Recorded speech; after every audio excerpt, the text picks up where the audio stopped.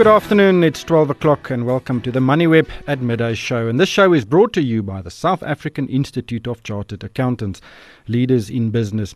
My name is Ryk van Niekerk, and some interesting developments on the markets today. The rand is under severe pressure. It has slipped to close to 14 rand against the dollar, a 7-month low. And it is, of course, a emerging market story. And we will ventilate the reasons for this a bit later. I'll speak to Chris Gilmore, independent investment analyst and market commentator, as well as to Jamil Ahmed, currency analyst at FXTM in Cyprus, for an international perspective. But of course, the rand weakness have assisted some of the rand hedges, and the JSE is currently trading in positive territory. But let's look at the individual indicators. The JSE All Share is 0.4% higher, resources up 0.3%, industrials a third of a percent higher, financials nearly 1% to the good. Gold index down nearly 1%. Let's look at international markets. US markets closed down last night. This morning, the FTSE 100 is trading 0.2% down.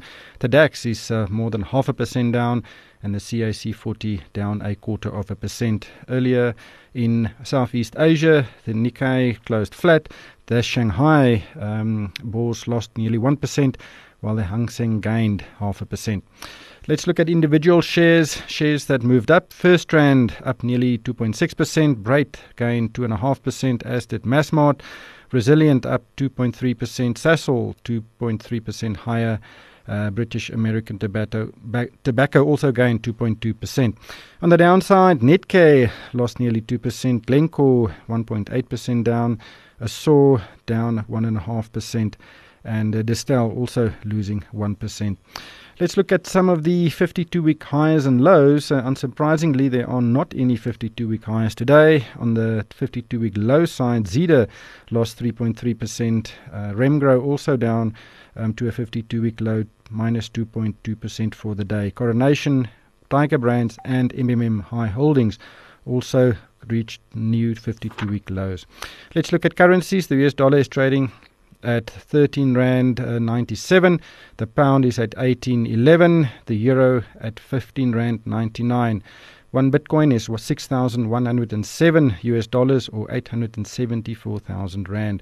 On commodities markets, the gold is trading at $1,250. Brent crude is down to, is slightly lower at $77.50. Platinum is at $852 rather, and the R186 currently trading at 8.95%. Chris Gilmore, investment analyst, with me in studio. This has been a story for a few weeks now. We've seen strong outflows from emerging markets, but South Africa seems to be harder set. You're quite right, and I think part of that comes back, Ryk, to the fact that the rand is probably, if it's not the most tradable emerging market currency, it's one of the most tradable. And so the currency and the markets are inextricably interlinked. But you made an interesting point a moment ago. You're saying with the rand being so weak, you would have thought that the market would have got a bit of a boost from this. And yet it hasn't really.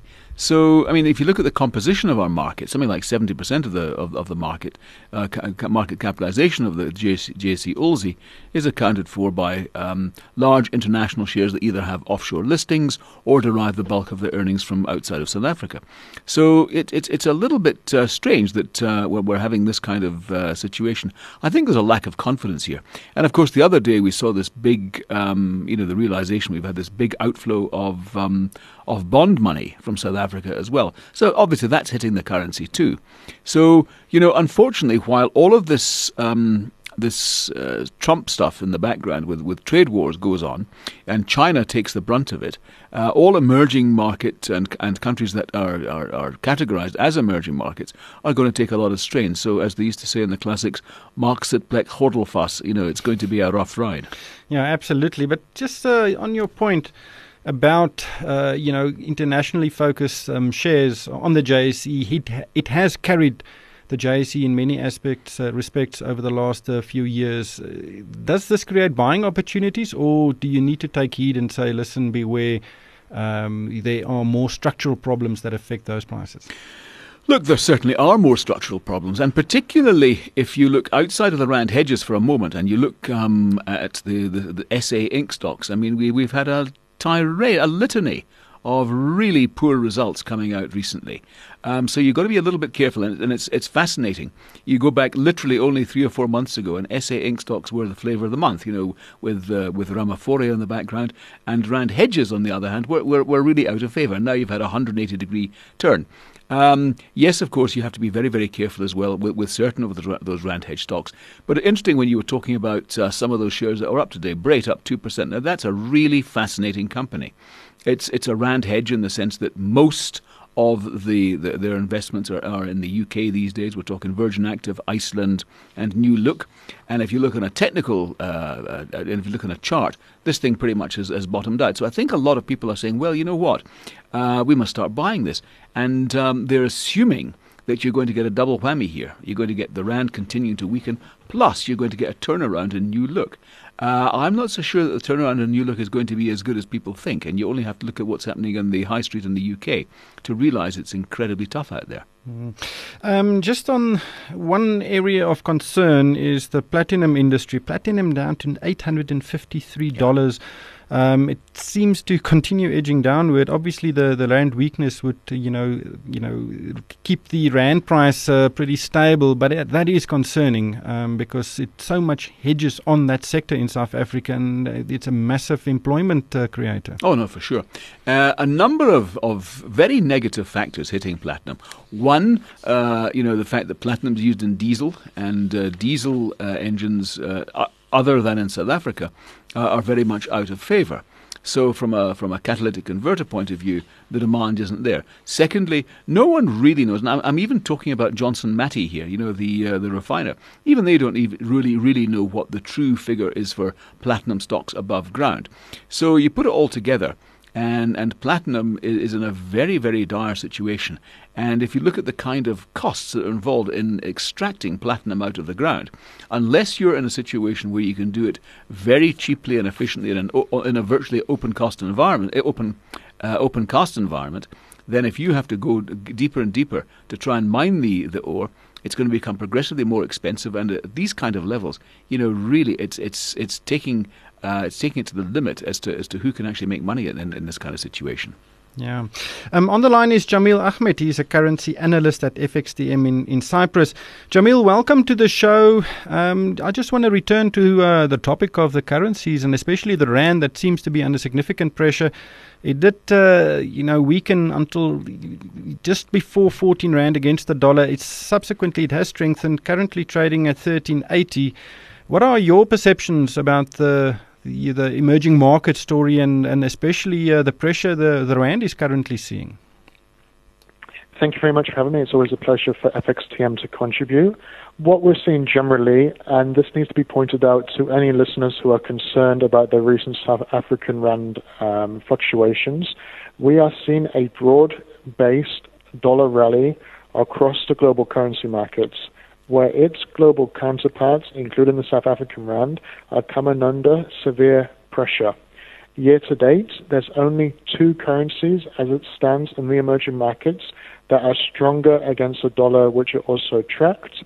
That is the Malaysian ringgit and the Colombian peso. Away from that, all of the emerging market currencies are weaker against the dollar. Again, those that are tracked from the Bloomberg terminal. And what we are noticing is that the broad-based dollar rally is incorporating a lot of movement in the currency markets, where even our very developed currencies such as the euro, the British pound, the Australian dollar have all weakened about 5% this quarter. And this is really what's impacted the South African rand as well. It's caught the cold from the resurgence in dollar strength over the past 2 to 3 months.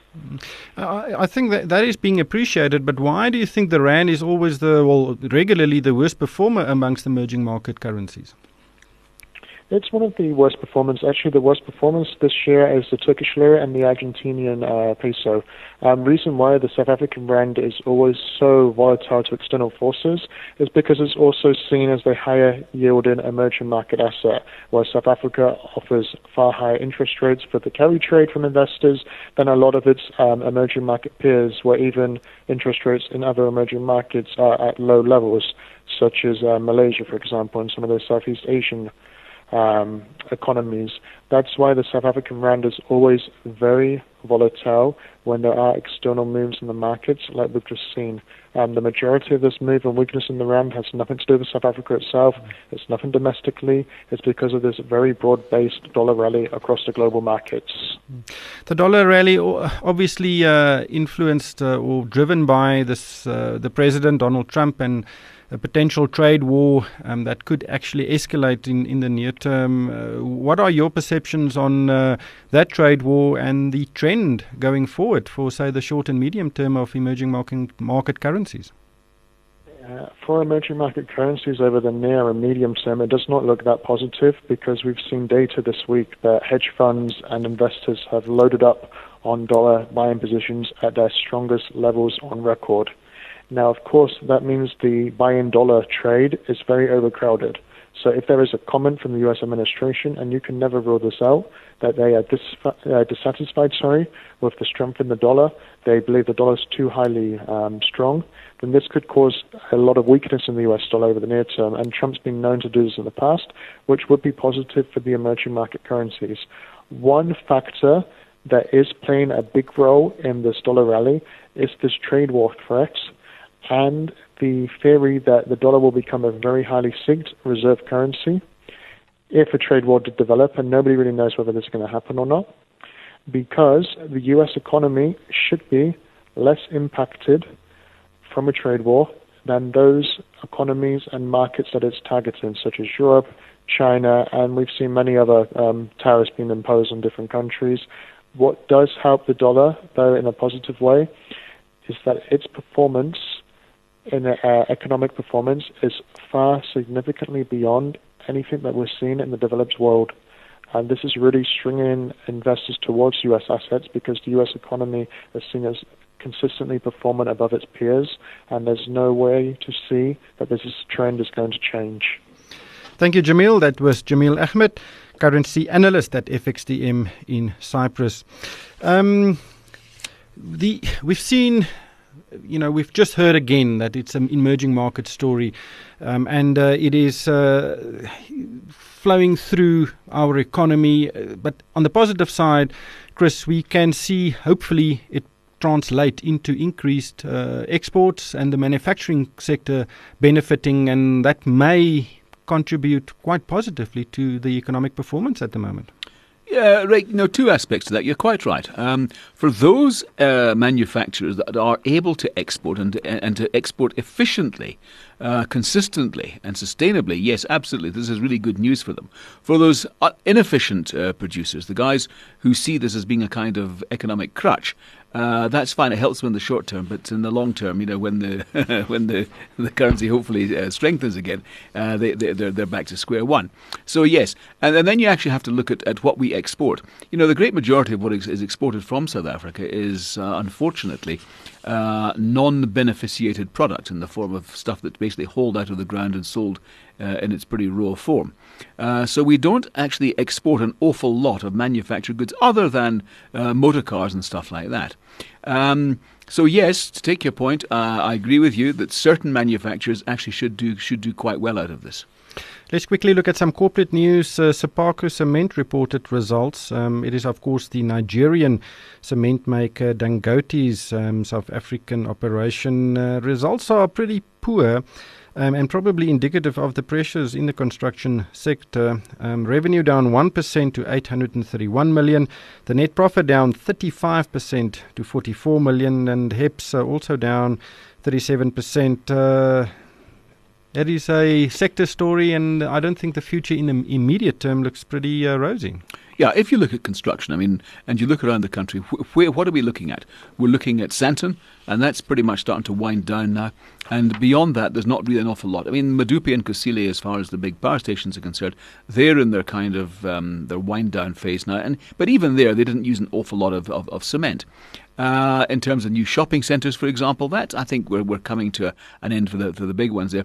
So you're quite right. Put it all together, the outlook for construction in terms of its demand for cement doesn't look wonderful. And you see the big boys in the cement industry trying to consolidate, trying to get a deal together, but it always seems to fail at the last hurdle. So until you get some sort of consolidation, unfortunately, I think you're going to see these cement guys remaining in trouble.